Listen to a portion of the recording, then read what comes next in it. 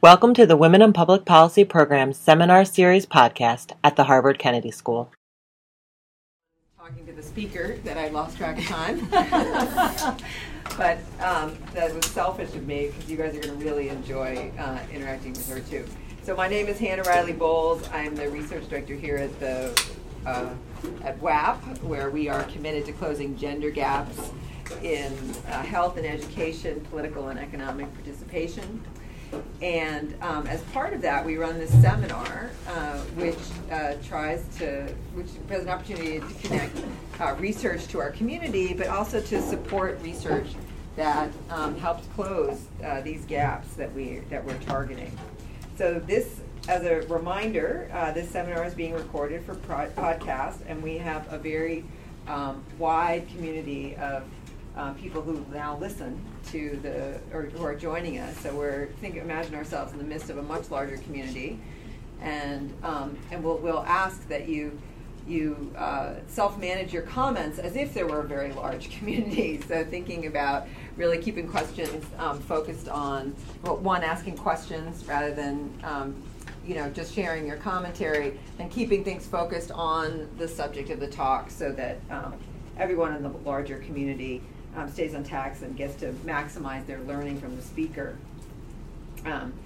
We also ask that cell phones be turned off, and then, as I mentioned, that audience questions be on topic and specific. Today we have Jamie Latch, who's an associate professor of management and organizational development at the DeMoore McKim School of Business at Northeastern. And she is going to be talking about how supportive work environments shape new mothers' self-efficacy and ultimately their turnover decisions. And I just want to talk about Jamie for a moment, because I remember you when you were a doctoral student. You used to joke, I was always told you're never going to get a job if you're doing research on mothers at work. And then she goes and she gets a job, and then the line is, well, who are you going to get? You're never going to get tenure doing research on mothers at work.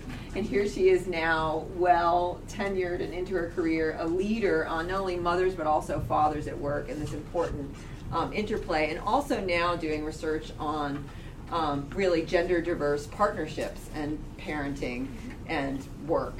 So we're just going to see this one paper, but she is someone with whom I think all of us are going to have connections. So thank you very much. Thank you. It's really and good. of course, thank you. And of course, now I have to worry about going up for full.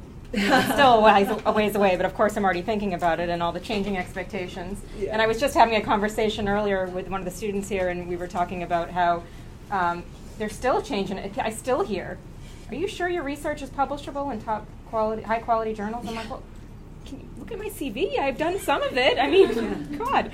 So you wonder where this issue of self-efficacy comes from, which is why it's a topic of interest to me. So it's funny. I just came off of a 3-day conference at Purdue on women in leadership, and so it was kind of a nice session where they blended a lot of academics and practitioners. And I was sitting next to actually one of my colleagues on this paper during one of the sessions, and I opened up my presentation, and she looked at the title, and she's like, that's going to be a short presentation. Clearly the answer is no. Can professionally employed women have it all? So we sort of chuckled, and then I was just telling Hannah, last night I woke up in the middle of the night and started forming my list. If anybody's seen or read the book, I don't know how she does it. I was forming my list, but my list was a little different last night. My list was, do I have it all? So I started to, I think I do. I can give this talk. Besides my research, am I legitimate? Then I started going through my list, and then I started to think about my research and how it applied to me specifically, and then I started to think, wow, well, there are things that still hold me back and influence how I feel about myself in the context of my job and my kids. And then it started going to my kids, and my kids don't think I'm a good mom, and anyway. So I'll weave in some of my thinking that if I start remembering it from what I was thinking about it in the middle of the night. So this paper, it's a little misleading to say it's about can professionally employed women have it all, because I'm not going to be talking today about the population of all professionally employed women. This is a data set that's specific to first-time mothers, and I'll tell you a little bit about the history of that project. Hannah probably remembers some of this from way back when, because it goes back a while.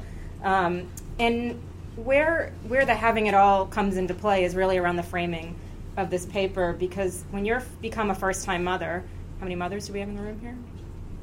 Okay, so even really depending on where you are in the motherhood realm, you're constantly questioning, can I do it all? And when you become a mother for the first time, it's that very beginning point of thinking, especially when you go back to work. Oh geez. And then there's all these expectations that are surrounding you. Even if you don't hear any bias in particular, you assume bias from what's going on in the world around you. So we'll talk about some of these things and where it comes from. And I couldn't do this without a psalm card, because these are always so funny. I missed the memo that said, we ladies are now expected not only to hold down a job, but also to knit, craft, and bake from scratch, all while having washboard abs. So really, what is the definition of having it all? Do we really know what that is? I mean, I'd like washboard abs. I'm striving for that in my post-tenure career. And then this other one that says, sure, I'd like to have everything, but where would I put it?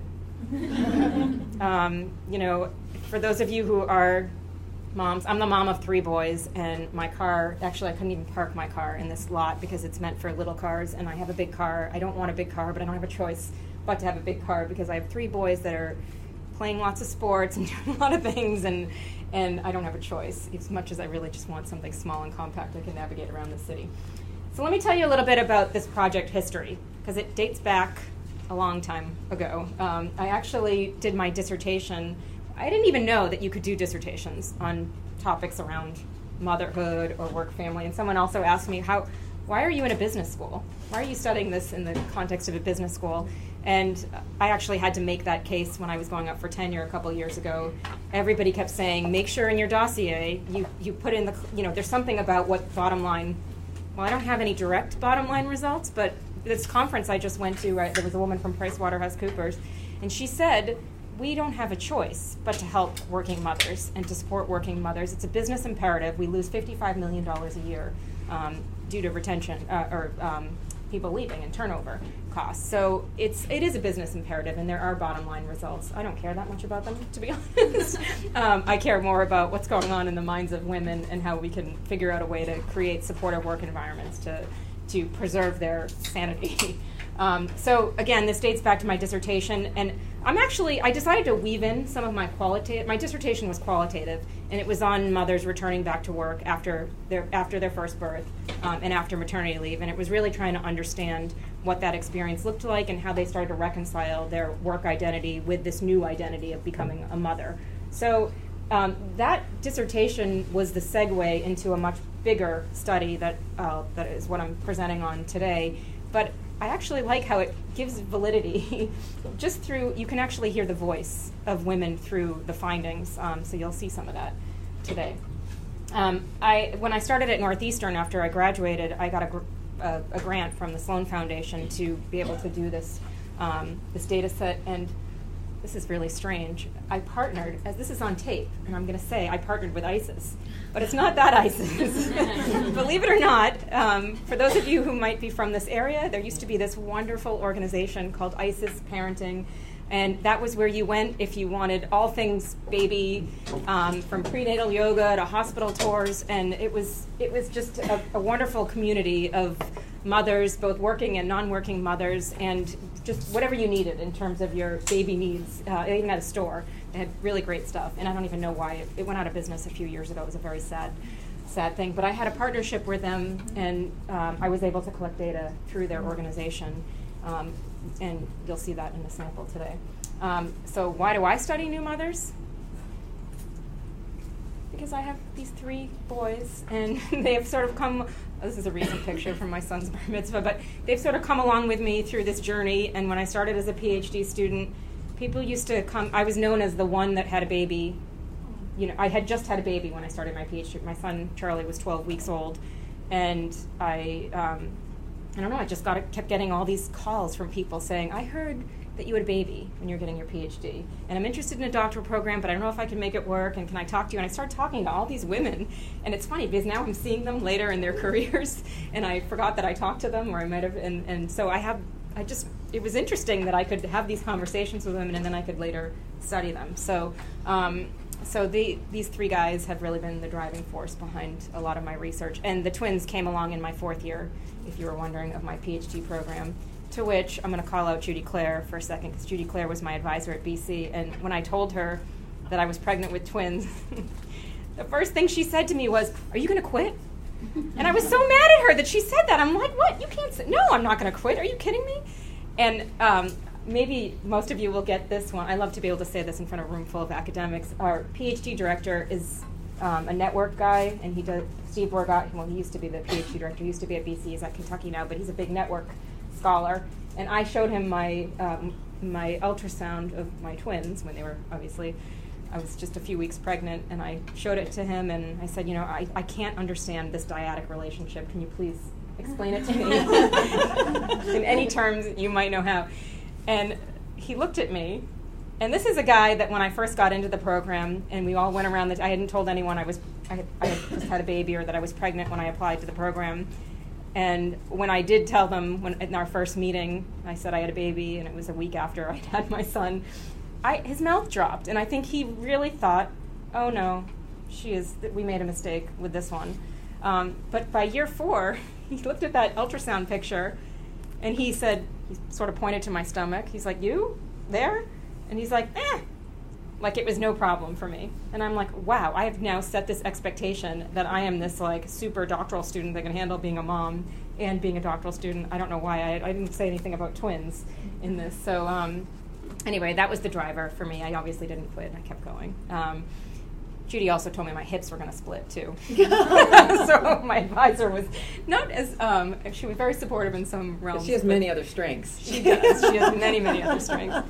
All right. So just a little bit about this project. And, obviously there's a long history aside from this. And by the way, I was just pulling up the recent BLS statistics on working mothers. Does anybody know what percentage of mothers work in this country with children under the age of 18? It's very high. Yeah, it's pretty high, 70%. So then I wanted to look, well, what about when the ages get smaller? So it drops. So that's 70% for women with kids under the age of 18. And by the way, 44% of those women are in managerial and professional roles, which is the population that I'm talking about today. So it does drop with the age of the child as they get younger. So under 3, it's about 60%, and under 1, it's 57%, but that's still pretty high. But it does drop. So that speaks to a little bit about what's going on for these women. So what is going on for these women? This is a period of time.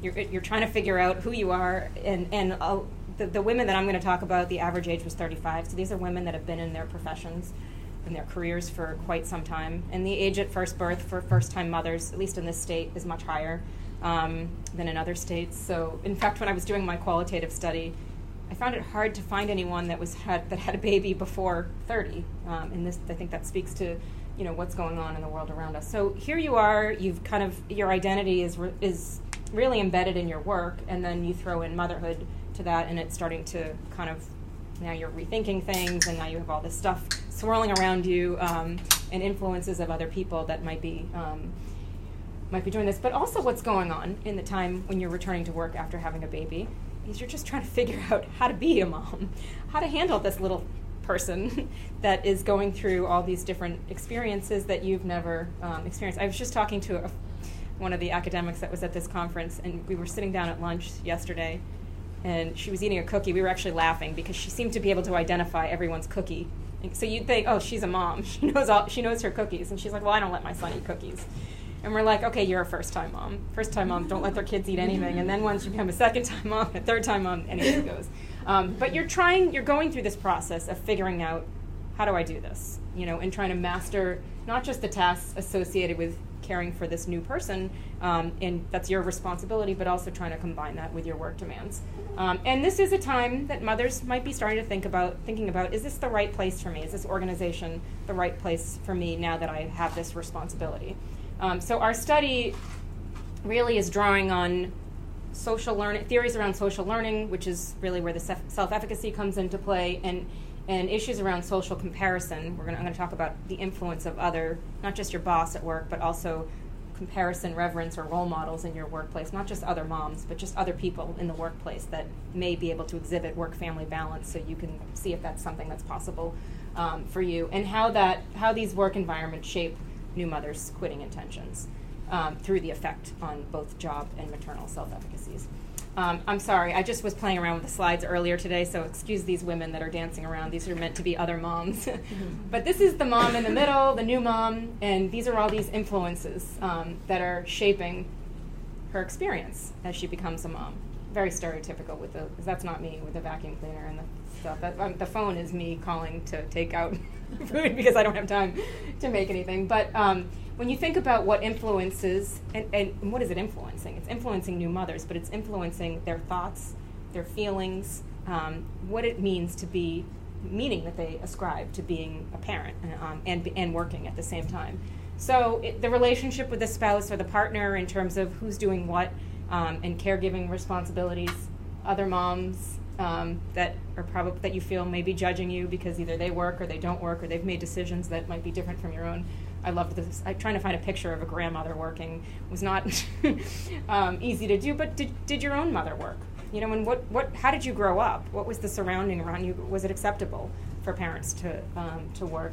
And society, you know, we have all these gendered expectations about what mother's role is, what a father's role is.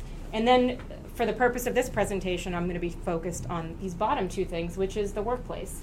You know, okay, maybe you're a company that's made the list of the best companies to work for, but how's your boss? Does your boss understand that you just had a baby, and is that person, you know, amenable to the things that you need them to be amenable? So these are some factors that really shape how women start to think about themselves and shape how good a job they might think they're doing in their roles as mothers and professionals.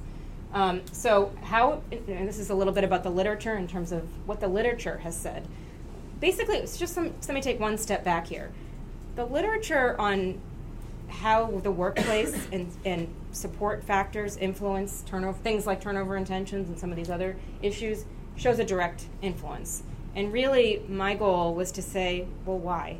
Why do these things? Why does the social support in organizations and other kinds of forms of support in organizations influence these things? Is there something else going on in terms of how it what the experience is on the individual? So there's plenty of research on job satisfaction and turnover, and I apologize, this is small, but the gist is, you know, probably no surprise there that there are studies that show that job satisfaction does decline when women have children, especially right at the beginning. But obviously, you throw in supportive work environments, and that alleviates any of that decline, or at least some of that decline in job satisfaction.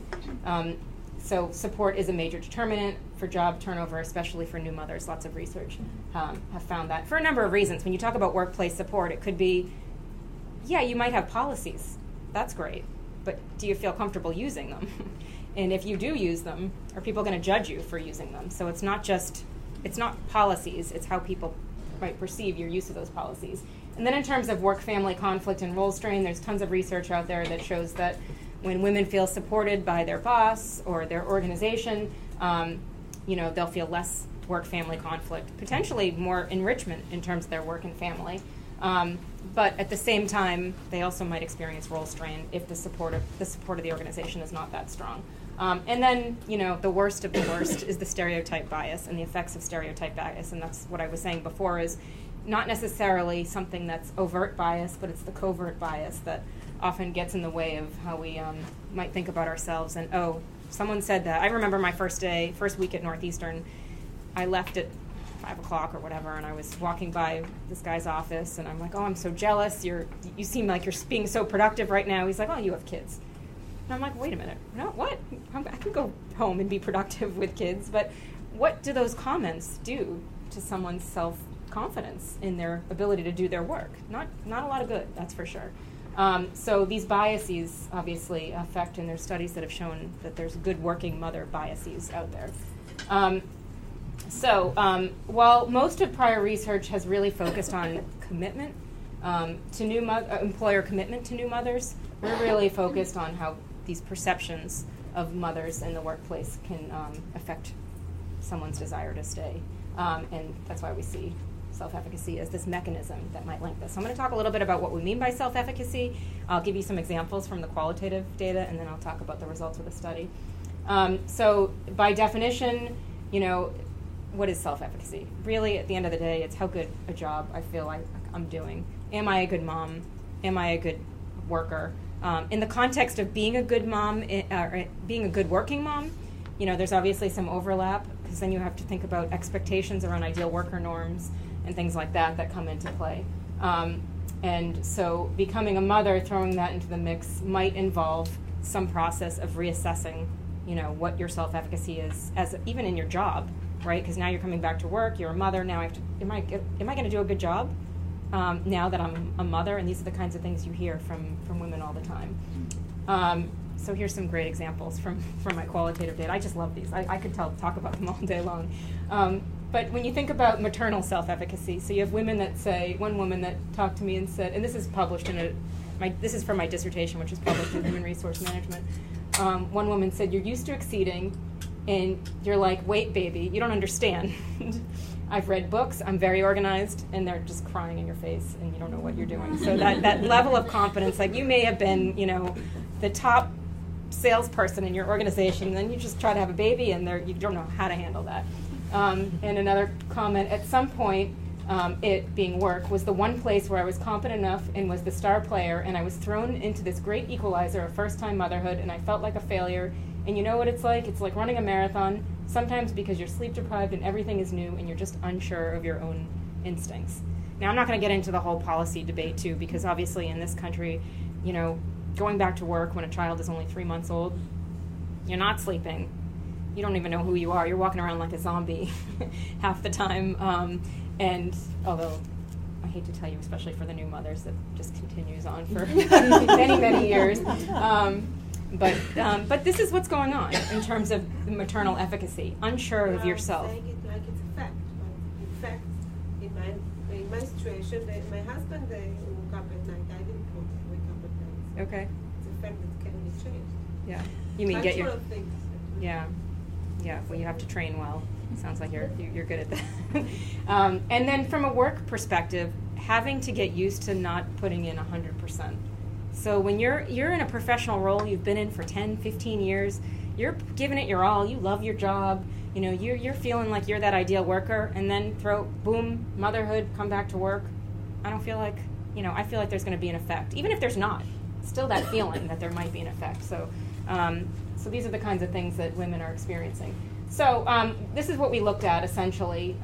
Two things, and I think I mentioned this before. We focused on, in terms of supportive work environment, perceives manager support, right? So what does that mean?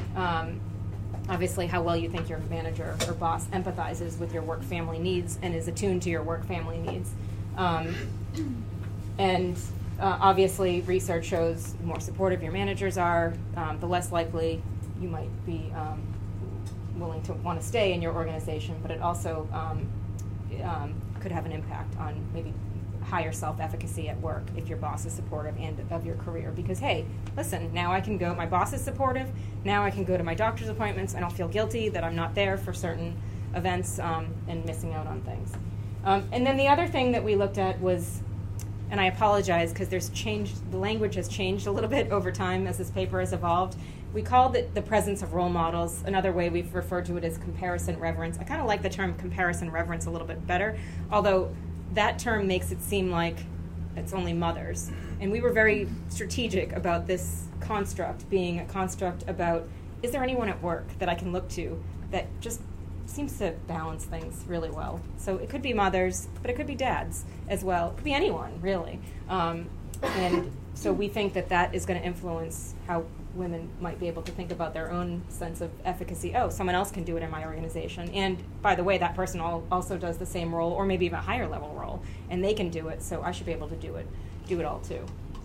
I won't get into these, but basically it's just research that shows that people who have role models tend to have foster better efficacy beliefs, and in turn will be less likely to quit. All right, so here's some more examples that give weight to it. So what does this actually look like? What does this feel like for women when people they're in the day-to-day muck and having these interpersonal exchanges at work now that they've been back?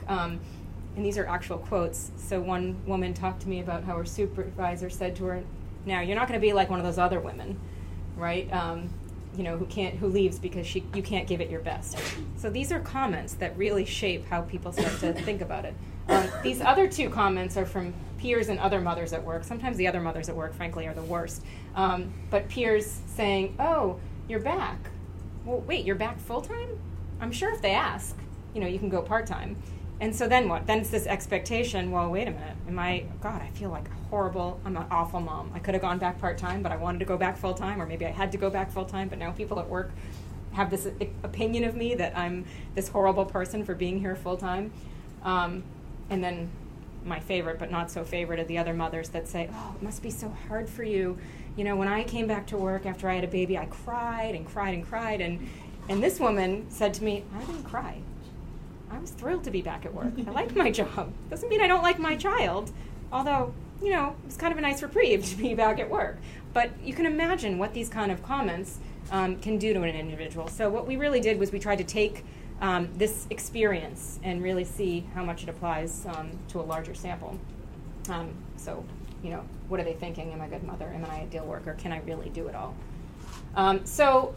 Actually, that's numbers wrong. It should be 695. We ended up scaling the sample back a little bit for different reasons. But this was a sample from ICES, and where it was primarily married women who had been back to work or had an infant that was at least 2 years old. So they'd been back to work. I think the average was about 9 months where they had been back to work.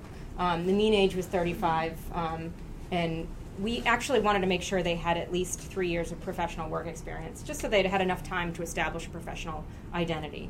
And so the mean age there was 3.8. This is a predominantly white sample, and we used structural equation modeling to test the hypotheses, and a whole bunch of series of nested models to look at some of the findings in different ways, and obviously throw in some qualitative findings to support and illustrate. I don't know.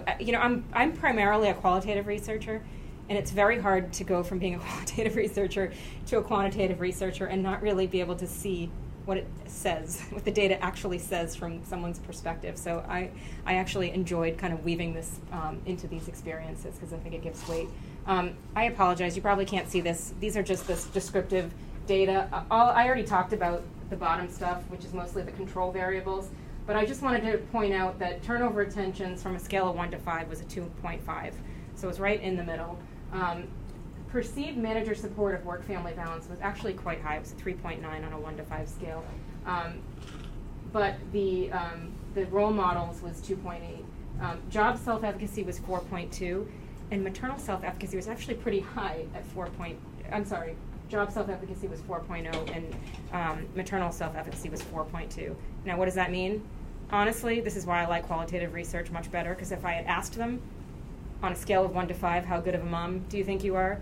They would probably say 3 and then describe themselves as a 4, or they might say 5 because they don't want to sound like they're a bad mother and describe themselves as a 3, so, you got to take it with a grain of salt here. You can see most had their spouses that worked. These were highly educated women. Most of them had graduate degrees. And the mother's age, it's 35. It's just on a scale, so it's on a scale where it was on ranges. So, all right, let me just get into, I'm just going to report on the relationships that we found. And you can see here, we obviously found strong support that job self-efficacy mediated the relationship between perceived manager support and turnover intentions, and maternal self-efficacy did as well, partially mediated. We didn't find that comparison, reference, or role models influence job self-efficacy, but I want to just point something out here. It's negative, which was so bizarre.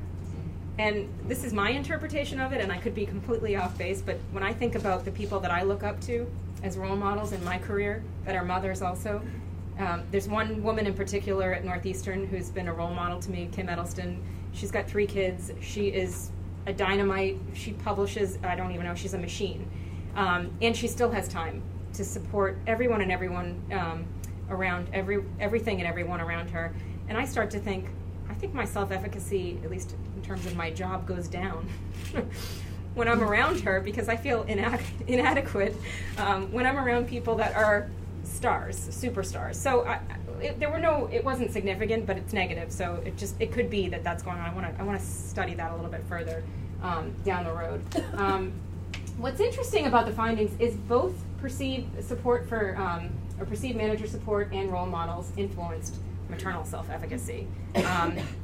And what does that tell me? They're not, the betas aren't that high, but, it tells me that the workplace does influence our non-work identities. And there's been a slew of research coming out recently that shows sort of the crossover. I wrote a paper on cross-domain identity transitions, which looks at pregnancy in the workplace and the experiences of how, this transition is really not just becoming a mother. It's becoming a mother in the context of work. And that tells me that there's more of an influence from the workplace on being a mother than there is on my job self-efficacy. Now, I don't know what job self-efficacy was before. Did it go down? Whatever. I mean, that's one of the issues with cross-sectional data, but I'm more interested in maternal self-efficacy anyway and how work domains can influence it. We also looked at a couple other variations of the model, getting rid of that relationship, adding a relationship between efficacy to actually see if one, this is actually something that hasn't been, I should just mention this too, because we got a lot of critiques about this when we submitted this paper to, when it was under review, that why did we look at job self-efficacy and maternal self-efficacy separately? Why not combine them to a work family? And there is a measure for that. And I didn't want to do that. I tried to do it after the fact, but I didn't want to do that because the self-efficacy literature is very adamant that you look at them separately. It's a domain-specific construct, and it's kind of like when people look at work-family conflict, you're always or work-family identity or career identity. At one end, it's family; at the other end, it's career. Well, no, you can have high career identity and high family identity. So I would imagine it's the same thing. But that doesn't mean there isn't a relationship between the two. And if you already have high job self-efficacy, it could be that high job self-efficacy is influencing maternal. So one domain of self-efficacy might be influencing another domain of self-efficacy. So we played around with these relationship a little bit, and this is the one that we came out with the strongest model, where that cross-domain effect really comes into play. So here are a few qualitative illustrations, although I don't know that they're necessary. Can you go back to that for a minute? Yeah. So is the story then that the better that you're coping at work, the more potential you feel like you have to be a good mom, and it's really this feeling about being a good mom rather than this feeling about being a good worker that's motivating turnover intentions? Yeah, well, it makes it easier. I can feel better as a mom if I know that everything at work sort of is okay.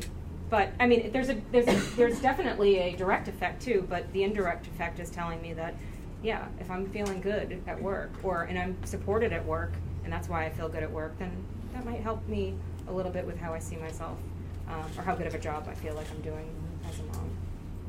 Did you want to ask? Did you look the other way? What's that? Have you looked the other way? Yes, and it works the other way too. Exactly. I was going to say. I knew I was going to get asked that. Yeah. I only put the arrow that way, but actually, so interesting. I'm going to just move ahead here because when you think about what the findings are, this post hoc analysis that we did really shows this spillover, a positive spillover effect, assuming that it's, it was positive, that obviously if you're feeling good as a mom, things are good, but of course, it's so short term.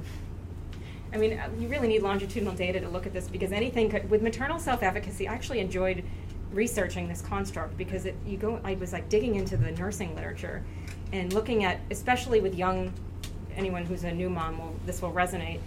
It's like this, right? Because what happens? Okay, you have a baby, they're not sleeping through the night, your maternal efficacy is like down the tubes, right? Then they start to learn to sleep, and then they start crawling and they're into everything and you're freaking out because you don't know how to handle all of it, and then sorry, I'm scaring you.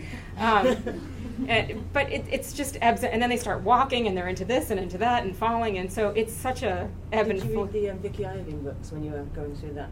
What's the last name? Iovine, married to the guy who does Beats. Oh, yeah. Because that sort of describes that path. Yeah, so I mean, in a perfect world, I'd like to look at them kind of simultaneously as they sort of, as things move along. And the qualitative stuff gets at that, I think, a little bit better than Yeah. the quant. That's why I'd rather present it with the qualitative stuff. Just get Thanks. weight to it. Two things. One, I didn't know if you'd looked at the study that was done on a data set that was from Great Britain that looked at women who were mothers, working, and married had the highest health rating and job satisfaction. And That indication. And that just came out, right? There's something new. it was like the maybe one I'm the- talking about was, I think, like 2 years ago. Okay.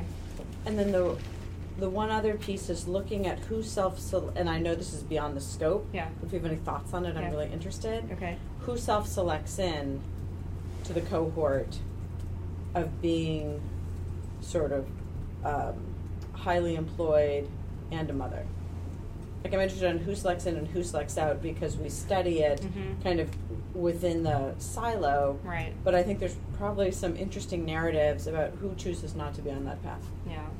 And yeah, I haven't looked Yeah. at that, but I know, I think that's a really interesting piece of the puzzle here.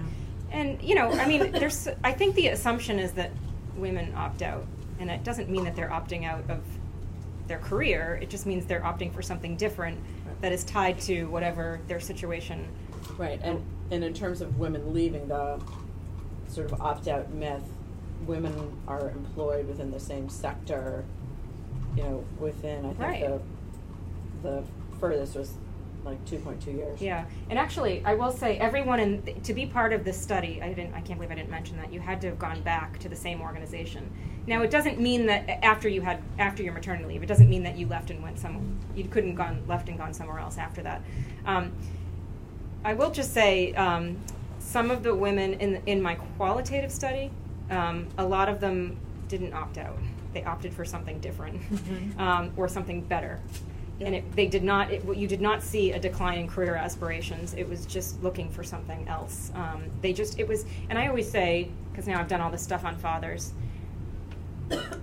there's something about maternity leave, even though it's so short here in this country, where it provides women with an opportunity to really recalibrate and think about, who they are and whether this job is something that's actually. There's a great study by I think her name is Lucy Bailey.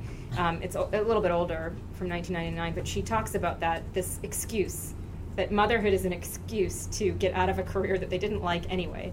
And poor dads, to be honest, who don't, unless they take a paternity leave, although usually it's much shorter, they don't have that opportunity to really reflect. Because think about all this stuff that's swirling around. That picture that I showed with all these people, all these groups influencing, your thoughts and feelings and what it means to be a parent. And now you have this chance. You have time, actually. Not much time, but you have some time to start looking around. And a lot of women during their maternity leave start looking for other jobs if they think their organization is not going to be supportive. And during that time, by the way, a lot of them are asking for flexibility. Some of them are getting it, some of them aren't. Yeah. So I'm a professional employed woman who's pregnant for the first time. Okay. I appreciate this. The biggest thing I'm thinking about is financials.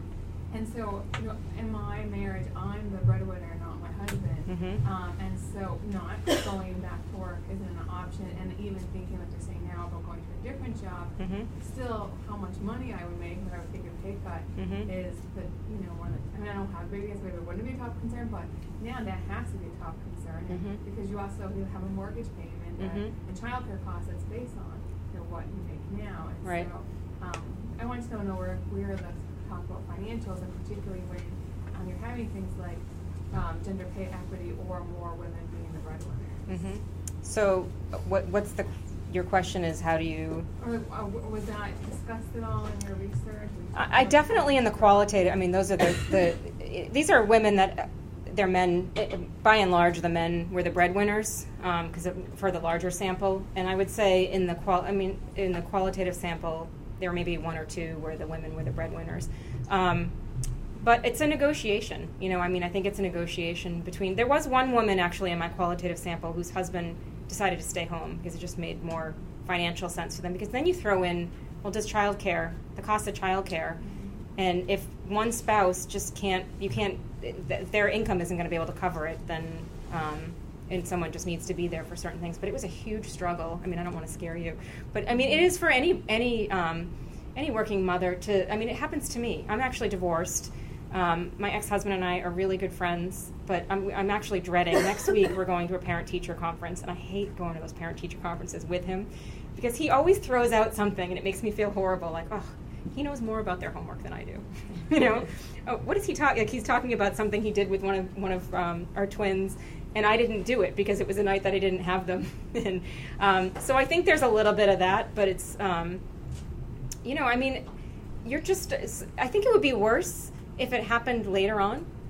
You know, you're at that point where you're having your first child, right? So you have a chance to negotiate all that sort of upfront. There's some research that shows that in terms of gender roles with spouses, if it changes later on, so if a woman's not working when you have a baby and then she goes back to work 10 years later or 5 years later or 2 years later, she's going to still be doing all the same stuff she was doing before because those roles and responsibility. I don't remember what the site was, but so basically you can work that out in advance and sort of learn the ropes. There's no expectation yet, I guess is what I'm saying.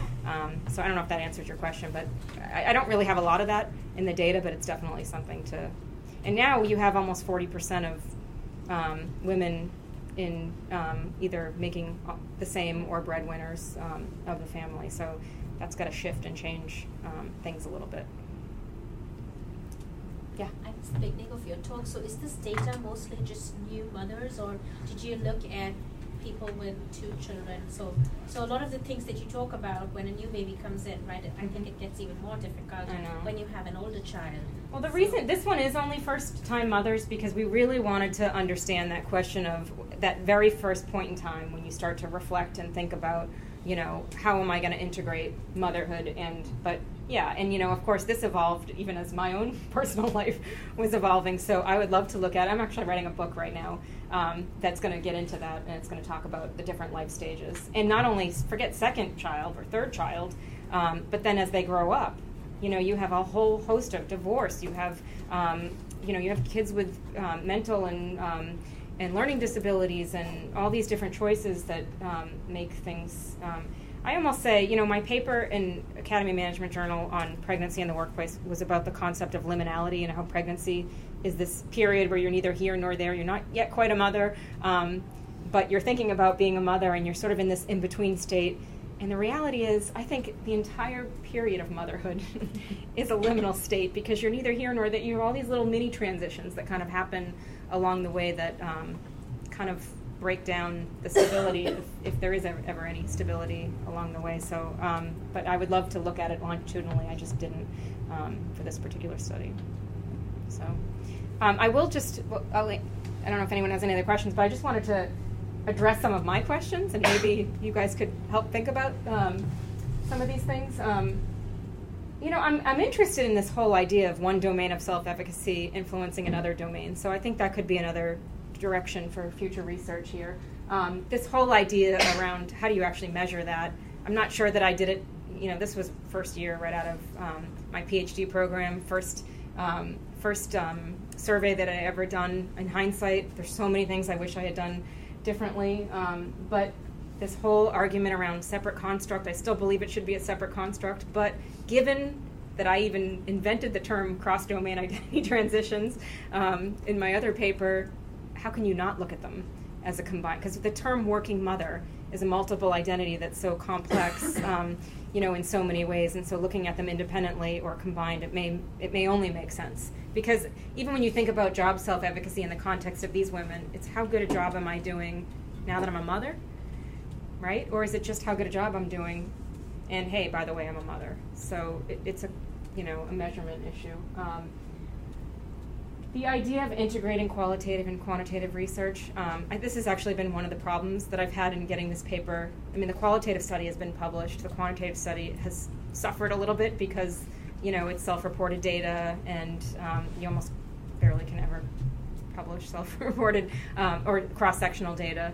And so there's issues, obviously, with that. But maybe with the combination of I like that the qualitative data sort of speaks to the quantitative data, and I wish more journals were willing to kind of allow you to embed them in kind of a integrated way as opposed to starting with one and then the next, even though that's how it happened. But now I understand my qualitative data almost a little bit better because of my quantitative data. So I don't know if anyone has any thoughts about that. there's been issues around, is mediation really enough? Looking at self-efficacy. I find the concept about self-efficacy really important in terms of first-time motherhood, especially, or motherhood in general, because it's always called into question. Even last night when I was sitting there lying there, and that's when I got to worrying about next, the parent-teacher conferences, and I better be up on all my kids' homework and stuff so I don't get shown up by another parent. And then I start to worry about, what if all the writings that my kids are doing have nothing to do with me because they see me as I'm always working or I'm doing this or that, and just all these things kind of at work. What does my boss think of me? Now I'm doing all this research on, of course I sent him that I was doing this presentation, and I'm like, oh, why did I do that? Because he doesn't care that I'm doing this work. It's all about corporate governance now. Oh shoot, I'm on video. Clip that. That was the other thing I worried about in my list, not to say that during the presentation. So anyway, these are just some things sort of swirling around in my head, and I would welcome, if there's time, comments and suggestions on how and where to move forward on this. Yes? One question that I had is, you talked about sort of the boss's supportiveness influencing both efficacy at work and efficacy of being a mother. Mm-hmm. Now, I'm wondering if you looked at non-mothers at all, and what is the influence of sort of the supportiveness of the boss sort of in general on self-efficacy at work? Is it any different because of the fact they're mothers, or is that sort of... That's I don't have that in my quantitative data, but that would be, I don't forget just the boss, all their co-workers. Because in the qualitative data, it gets at that. You hear all these different stories about what people think, or what, at least it's perceived, what people might think of me here, and you saw some of those quotes, with the other mothers, and, oh, you're not going to be one of those people, and, why aren't you crying, why aren't you upset? I have to just tell this one story. I had this one woman that I interviewed who was so afraid that that she was different from everybody else. And she kept saying, well, if there are other people like me, I want my voice to be heard. But I just want to tell you, she was a product manager for a big high-tech company, and she's like, I love what I do. I would die if I didn't work. But I feel terrible saying that. So some of it is an identity crisis too, where you're kind of trying to reconcile the fact that you should, societal influences are telling you should be one way, but yet you don't feel that way. But it doesn't mean that you're a bad mother. I mean, I've spent half the time like coaching these women, although then I was just critiquing myself after. But so it's I think it's, and a lot of that revolves around people's perceptions of who they think their boss thinks they are or is going to be, or what their coworker. So I don't have that in the quantitative, but I probably could pull it from the qualitative. Thank you. Mm-hmm. A lot of those qualitative snippets that you showed us sounded a lot like microaggressions that people experience, for example, in their workplace. And I know that your sample was predominantly white women who were highly educated, but I was wondering how those types of microaggressions might intersect with other forms of... I don't have enough of the data to be able to do that, but I think it would be... In fact, I'm actually questioning... I'm using the concept of intersectionality in another paper that I'm working on, and I get so confused because it's a paper about work-family conflict of LGBT individuals, and so we have so much intersectionality going on in that paper, and they asked us, it's being revised for a journal, and they asked us to do paired data because they didn't think that the LGBT data was enough. And they wanted us to pair them with people in their organization that were non-LGBT. Well, that is really hard because you start interviewing people and everybody's got something. We're so different nowadays, and everybody's worried about who they are, and so I'm so confused now about intersectionality or intersecting identities is a huge moderator in that, but I don't know if it's that they're a parent. This is LGBT parents, so it's about it's basically looking at, and it's being presented across the street right now. So I'll give you a snippet since you guys are missing out on that one, but it's basically about how the work-family conflict literature has sort of suffered from this heteronormativity around being a parent, and so on top of being a parent, you've got stigma-based work-family conflict, which is how we sort of frame it. But is the intersectionality between being a parent and also, their homosexuality, or is it around race, because then we had differences around religion. I mean, all these differences that start to there's so much complexity associated with it. So I don't have enough of that in this data, but I do have it in another data set. Of course, it's specific to one population, but it's so fascinating because there's a lot of complexity, I guess, associated with all the different intersecting identities. Yes? Yeah, so that's what you're just talking about is one of the things I'm really interested in, is like how this complexity, which arrives when you have working, particularly working mothers, the way it impacts organizations, right? So, it's from it's kind of like the importance of bosses and support and, all that sort of thing. And some organizations clearly handle this very much better, or give it much higher priority than others. Right. So that the kind of interaction, the self-efficacy, right, is not just like an independent thing, which comes, it's not just a personal, internal piece. Right. And is there, so really in terms of your work, it's like, is there any way in which this is going out into the organizations to have any sort of, guidelines, impact, ways in which last week when we were hearing about meritocracy and whatever, it was like, well, I can tell you they're trying this and it's not working. So the question for organizations are really trying to, work up to being good employers for working mothers. Is there any? I just heard this example from this conference I was at, and I thought it was a really good example, and I don't remember now what the organization was that does this. It might be Deloitte, but I might be wrong. So I don't know that it starts with the organization. I think it might start with the individuals changing the culture of the organization. And in this example, I guess on project teams now, they go right when they start their project teams, they all go around the room and say, what can we do, or what do you need to make your life here better or easier or what's challenging you right now?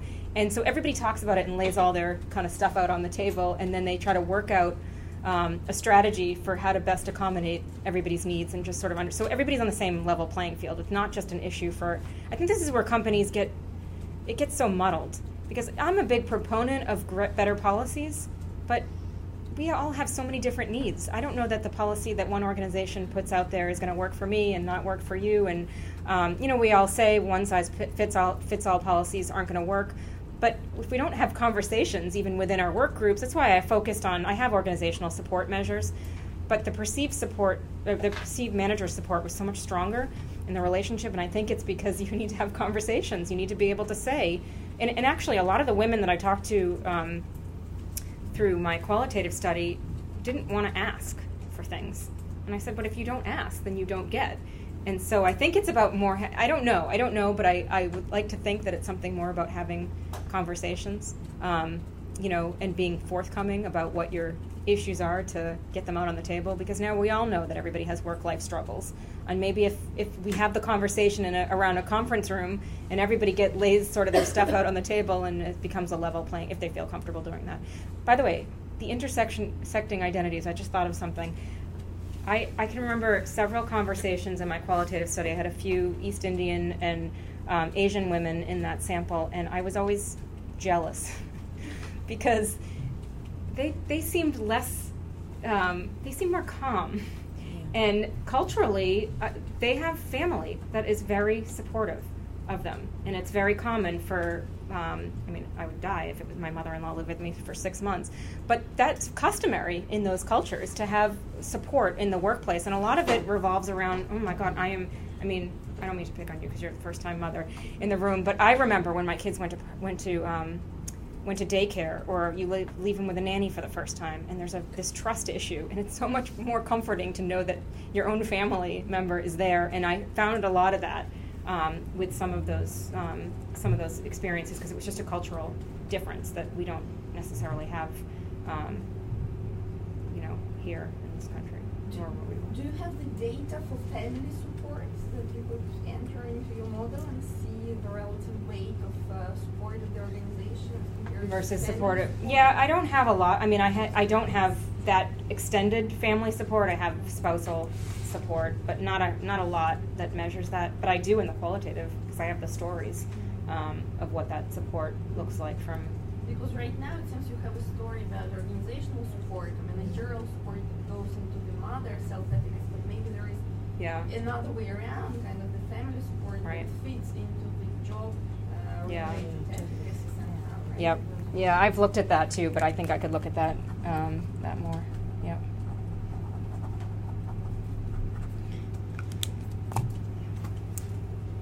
Oh yeah. So I think on the other side of that spectrum is also for working mothers, it's the pressure that comes, the peer pressure that comes from other mothers who are not working, which is sort of the other side of that whole spectrum. So I was wondering if you have looked at that in any way, or that fed into any of your qualitative research, because that's always kind of to your story about your former husband. Yeah. That's always there as something that's in the background. Yeah, and at the pickup and drop-offs and all that. It's not necessarily in this data set, but it's always been something that Judy Claire and I always said we want to study from a zip code perspective and look at like the trends between like clusters of women that work and don't work. It's a huge, I actually think that's one of the hardest things, and part of working with ISIS Maternity on this, and I was also going to the classes because I was doing some kind of observational, although I was also a participant as well with my twins. For me, I only wanted to go to the ones that were on the weekend and at night. Because if you go into one of those groups, and this, I see this all the time. I almost would advise women, don't go to a mommy and me class, from, even if you're on maternity leave during like the hours of 9 to 5, unless you know that unless it's for working moms, because it's otherwise you're going to, that self-efficacy piece I think really starts to ramp up when you start to surround yourself with people who have already made the decision. But I can't, this is one of the reasons I got into this whole research, besides the fact that I was having kids, but I would listen when I was getting my PhD. I would sit there at Starbucks or Pete's Coffee or wherever I was sitting, and I'd listen to these conversations of these moms that didn't work, and whatever was going on later on in their lives after their kids were older, they were bored to tears, and they didn't have careers that they could. I mean, they were very smart, educated women, but didn't have their foot in the door somewhere that they could continue that. So. I think in a way they busy themselves, right, with other things, volunteering at the school and whatever else to make it, there was this article that was in the Boston Globe magazine several years back about how, it was actually about Wellesley moms, I think, and how they have so many kids, right, 4 to 5 kids. It was Wayland. It was Wayland? Well, that was about the Queen Bees. It was the Queen Bees, yeah. Right, but even before that, it was about these moms that have all these kids, and it's like, and I always say, well, maybe that's these people were, working at BCG, and some of them got their MBAs from Harvard or MIT. I mean, these are very smart. In fact, a lot of the women in my qualitative sample are some of these women. And now what do? I mean, they're managing their family using those skills that they had in their prior professions to, that's not what the article was about. It was really about how you one-up each other with all these kids. I went from 1 to 3 by accident. I didn't plan on having, twins a second time around. I lost the negotiation actually and said, okay, I'll try for 1 more, and got 2 at the same time. So you have these surprises. But these women, I feel like, were making a concerted effort to grow their families so they'd have something to manage. But I don't have data on that, but I think it's really, the influence of other moms is huge, probably bigger than some of the other, especially as your kids get older. Maybe not when they're babies, but as your kids get older, and you're at these school things and you're at events, and it's kind of that contrast between you have at the workplace you have your manager and your team that are kind of influencing, right? So you have your team performing certain tasks and you performing certain tasks, and you're kind of matching yourself up to them and seeing if you are being efficacious or not. Yeah. And then you have on the flip side, you have these other moms who are volunteering at school and doing all of these great things, spending time with their kids, taking them for ski lessons, etc. And you're you're kind of dilly-dallying between the two spectrums, and I feel like, to your point, it's never a single continuum, right? Yeah. It depends on, it depends on what's okay, fine. I'm being appreciated at work. Yes, okay, it's okay if I cannot do this. Yeah. Oh, I'm not being appreciated at work. Oh crap, I'm also an awful right. mom. Yeah, I know. Yeah, you're right. It's like this balance beam. Right. By the way, it's not just the other mothers who don't work. It's also the other mothers in the workplace too. Because some of the stories I heard from the other mothers, I'm like, well, what are we doing to ourselves? There should be greater support systems in place for mothers. So I'm coming always with a comparative perspective. I'm from Germany originally, and I know sort of the policy literature a lot from Scandinavian countries as well. Mm-hmm. And I'm just curious because you were sort of very dismissive of policies, and I'm really shell-shocked, to be honest, because I think that as an organizational person and having a perspective, I think the organizations can set so much of a framework for people to negotiate around, whether it's work hours, whether it's flexibility, can I take my work at home, to be able to sort of work long distance. I mean, the whole question about flexibility is something that I believe has a huge impact on self-efficacy. I agree, and I didn't mean to be. Or when I'm thinking about childcare. Well, and I didn't mean to be dismissive about it. I didn't mean. What do you do with? I mean, there's so many policies from companies that can, or universities that can help with sort of emergency childcare, or where do you go when your kid is ill? Who's going to help you cover the childcare costs for that, or so I was just struck by the fact that you were thinking that these issues that you're discussing, which I think are really crucial, but that they can't be helped with a particular organizational environment. Yeah, and I didn't mean to be dismissive, because I'm not saying that they're not important. There was actually, I'm working on this other paper. I've been working on it for a long time, but it's actually about that issue, is what's more important. There was a group of economists that wrote this paper a while back that basically said policies don't matter. It's about good managers. And I do buy that a little bit, but I didn't like their definition of good management, because it wasn't from good managers creating a culture of inclusion and so forth. It was about good management, like operation management, like good controls and things like that in place. But you can have great policies, and I think in a society where they're accepted by everybody around you, that's great, and born into a society where they're accepted around you.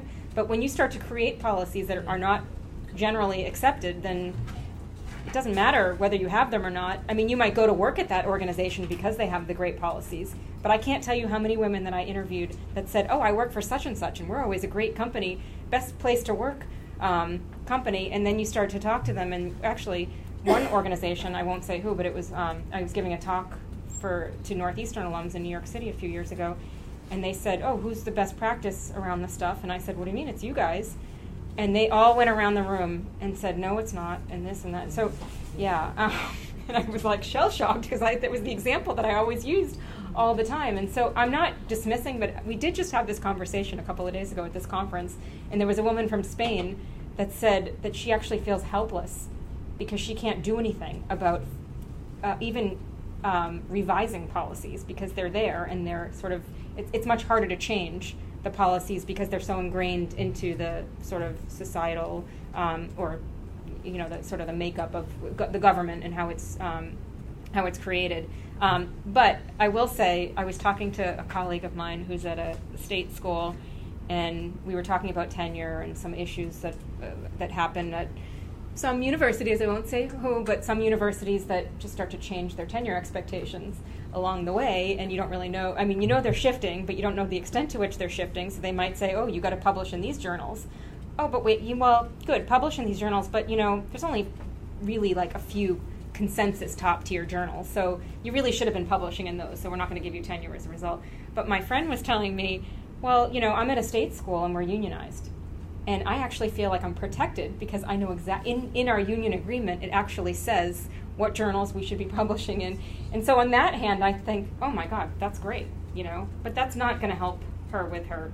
I mean, it might. It's going to help because there's benefits that she knows are in place, that she can take them and she'll be protected from her job. Now, does it make her feel better about being a mom? I don't know. But I think if you don't have all the policies in the world, and again, this is a very cultural thing I think that happens here in this country all the time, is great, give access to all these policies, then it becomes, it happened at Northeastern. I was on a committee to improve work-life balance. Oh no, I'm on video again. but this is true, to improve work-life balance for faculty. And so we put this whole policy in place, and I made a big stink. I'm like, this can't just be for mothers. This is for everybody. You know, there's people that are caring for sick or elderly parents. Everybody has work-life needs. It can't just be for new mothers. It's got to be for, you know, I'm a mother of older kids. I might need this, that. So it went into practice. They presented it to the Faculty Senate. Everybody loved it. Our dean sent it out once the policy was in place. I only got from our school. And it said, new policy for working mothers. And I'm like, what? So I emailed the woman that I'm like, what happened? And it doesn't matter because now, here it was, just assumed that it was only for one population of women and totally undermined the whole value of a program. I think that stuff happens all the time because it's not universal, or it's not perceived as universal. No, but that's exactly my point. I mean, if you don't have state policies that actually force employers to have at least a minimum standard, what really happens then, this is happening in this country, that you have middle class and educated women who have the best access to work family policies. You know, I mean, you might be critical of those, but you know, when it comes to the coverage, it's only educated women who have access to actually to any work-life family policies.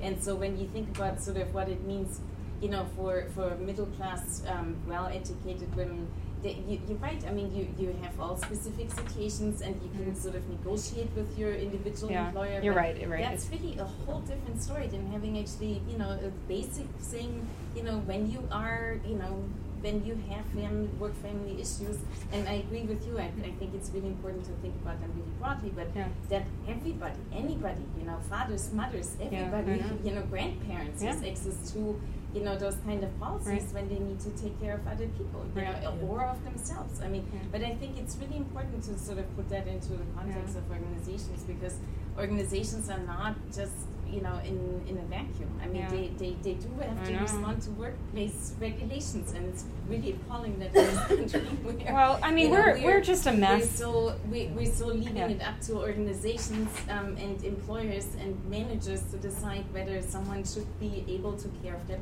you know, of people or not, you know, or of themselves. So, but you had another point. There was more of a comment of. I know. Well, it's a very complex thing. I mean, also you think about our education system, right, and how our kids. I'm already panicked about next year, and my kids are going to go. My twins, the year after next, they're going to go to middle school, and I'm like, oh no, there's no after school in that program, and they end at 2:30. And what am I going to do with my teaching schedule? Now I'm going to have to get a nanny again. It's like you can't win. Just that what we see from the research pretty consistently is if it's a policy, which you intimated, but I'll just sort of say out loud, if it's a policy that is designed for mothers, it usually very consistently knocks people off career track, and there's career penalty, whereas if it's a system which is used by lots of different individuals in different situations, one, men tend to use the flexibility more, and two, it doesn't have the same knocking off track effect because it doesn't then tie that person into the motherhood penalty, which women experience in the workplace. Well, actually, what's interesting about the men from my men's research is that the men, we call it, they do everything in a stealth fashion. They need to leave work early, they just go. What do? We sit down with the bosses and try to negotiate this whole like flexible work schedule, part-time, I'll work 80%, and they just do it. And nobody says anything. It's like, oh, he's such a good dad. He's leaving work to go coach his, you know, his daughters. Erin Reed's research. Yeah. So right, and then they end up right. So, other. Well, thank you so much, Jamie Ladge, for this incredibly interesting and innovative work. And please join us for the Women in Public Policy Program seminar next Thursday. We have Lisa Berkman, who's the Thomas D. Cabot Professor of Public Policy and Epidemiology and Director of the Harvard Center for Population and Development Studies at the Harvard School of Public Health. And she's going to speak on the long-run effect of maternity leave benefits on mental health and its evidence from European countries. So, thank you all so much. And do you have a couple minutes if anyone wants to come? Yeah, I'm just going to eat. So, wonderful. Thank you. Thank you, everyone.